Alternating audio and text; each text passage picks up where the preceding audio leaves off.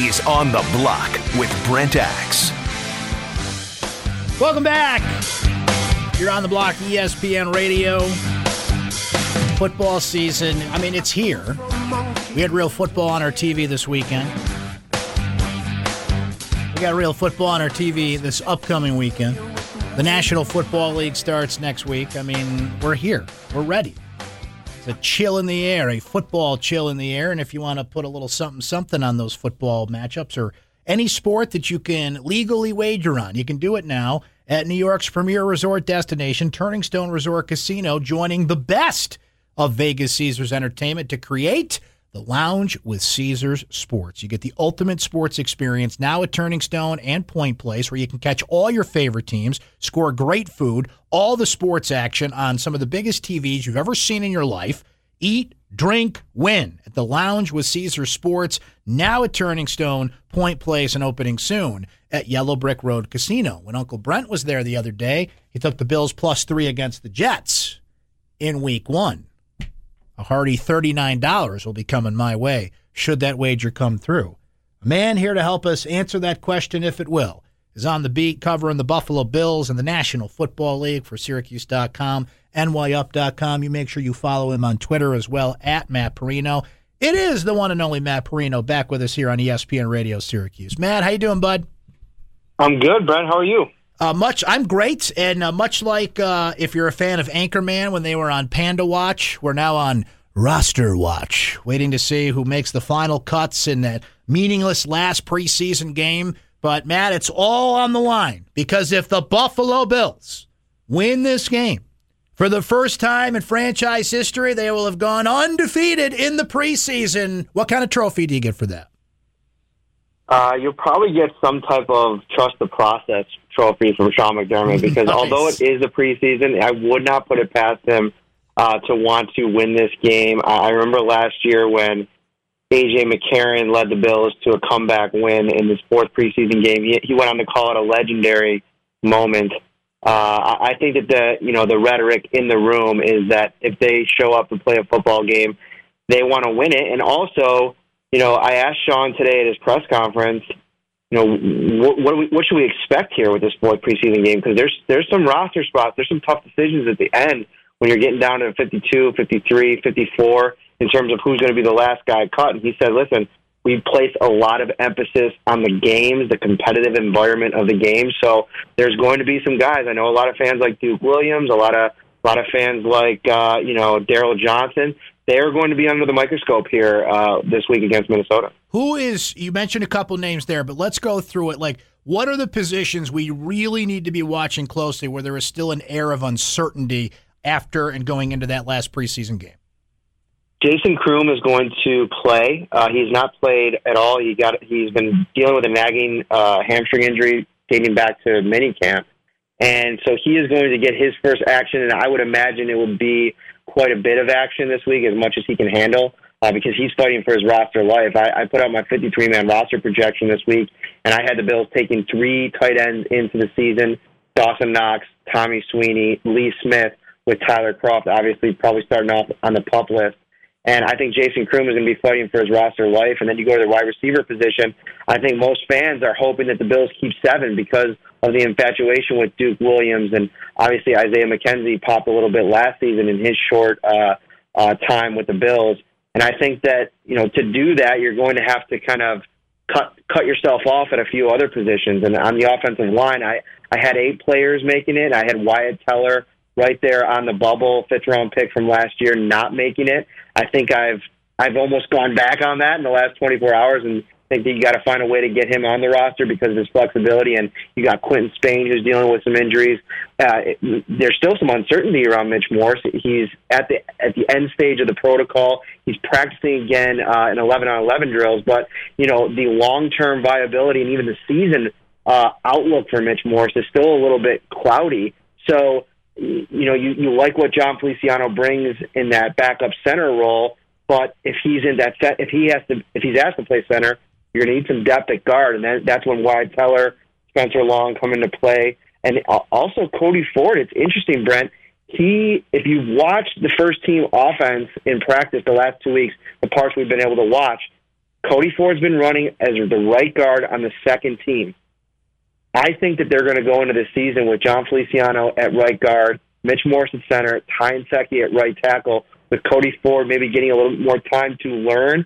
And in that scenario, I think Wyatt Teller's a little bit more in danger because you have that flexibility with Ford to play either guard or tackle, be your backup swing tackle, provide some more depth at guard. But, yeah, it's going to be interesting. There's a lot of position on the offensive side of the ball that I think, more so than the defense, that you're going to want to tune in to watch on Thursday night.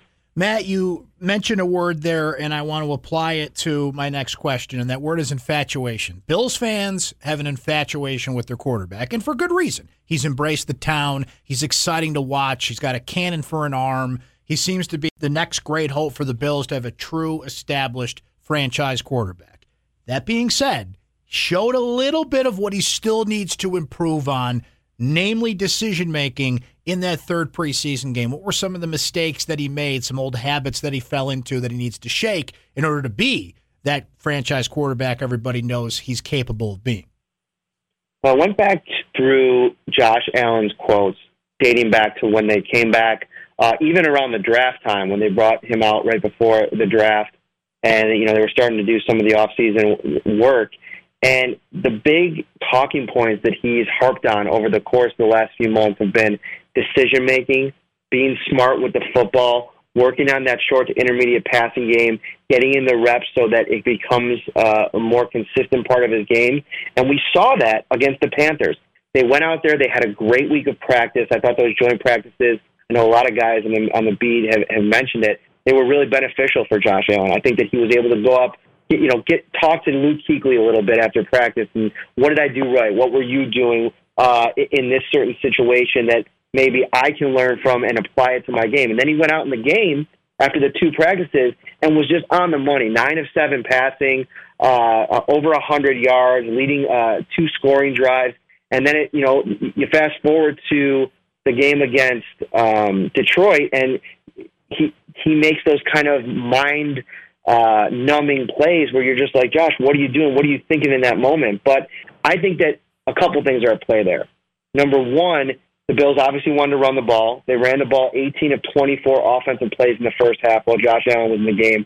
And I've maintained that for him to be successful, a lot of the onus is on the shoulders of Brian Daboll. And how are they putting him in a situation to be successful? He's a rhythm-based player. He needs to get himself going, build like brick by brick over the course of the game. And they did that in the Panthers game, and then you didn't see them do it in the Lions game. So I think he's still learning. He's still building. I don't think the Josh Allen that's going to be is even, close to where that's going to be at this stage. But I think they're in a good place. I think Cole Beasley is going to be very important. And again, it's preseason. We're just getting these little truncated pieces to break down. And he hasn't even gotten into a flow of an actual game. And you can tell with Josh Allen right now, he is chomping at the bit to get in and play some actual, real, meaningful football. And that's when the real evaluations begin. Matt Frank and Matt Perino's our guest from Syracuse.com covering the Buffalo Bills. You wrote about this, and that's Frank Gore, who played 3 years with Andrew Luck to kind of tie in Andrew Luck to the Bills in a way, and it's a story that's reverberating throughout the entire National Football League. Rob Gronkowski had some very telling comments today about retiring and retiring early and just the physical toll that football takes on you. What did Frank Gore, an elder statesman, future Hall of Famer, big name, have to say about Luck stepping down, the fan reaction, and everything that had to do with it?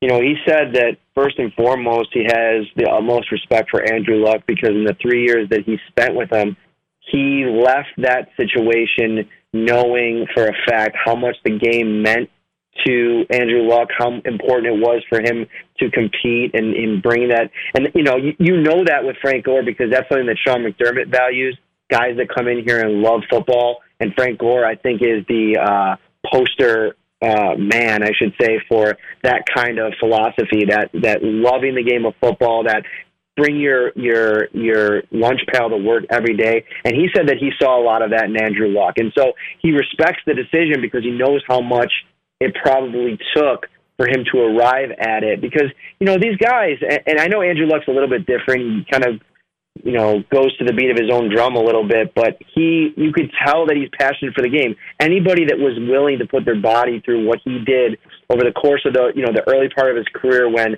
that offensive line in Indianapolis was an absolute joke, I think shows you his commitment and his love for the game. And, at the end of the day, everybody has to make their own decision. And he said that the reaction that, while I will say, as I've gotten a chance to think more about it, listen, in the moment, I think sometimes we react to how fans react in the moment a little bit too harshly, just because, they didn't have all the details, and, there was probably some drinks involved. There's a lot going on there. But, in hindsight, looking back at it, I think Frank said, listen, this is a tough game that I think unless you played it, you don't really understand how much of a toll it takes on your body. And if Andrew Luck feels like he's given everything he can give, and at the very least needs to step away from it a while just to get his body back to a place where he can function, I think people need to respect that. Matt, a little bit of a broader question for you here. As somebody who's now covered the NFL for a couple seasons, been a lifelong fan of the game, everybody's got an opinion on the preseason, and every year an injury happens or something comes up that makes us say it is time to either get rid of or shorten the preseason. My question to you is that a fantasy, or is that something that can legitimately happen, especially with a collective bargaining agreement right around the corner here?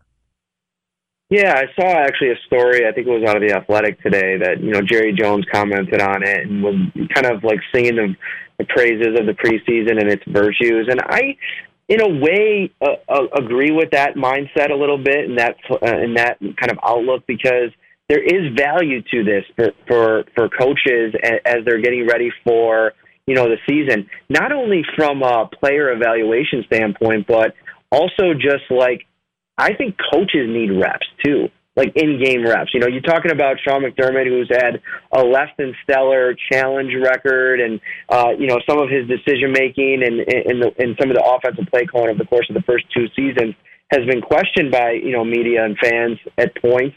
I think for a guy like that who's only in his third season, I think that these reps in the preseason, these exhibition games are important. I think it lets, a whole host of young players, which the Bills have a high number of, let them get out there when, the pressure might be at a little less, walk through this a little bit and kind of figure things out. Yeah, listen, injuries are part of the game, and that stinks.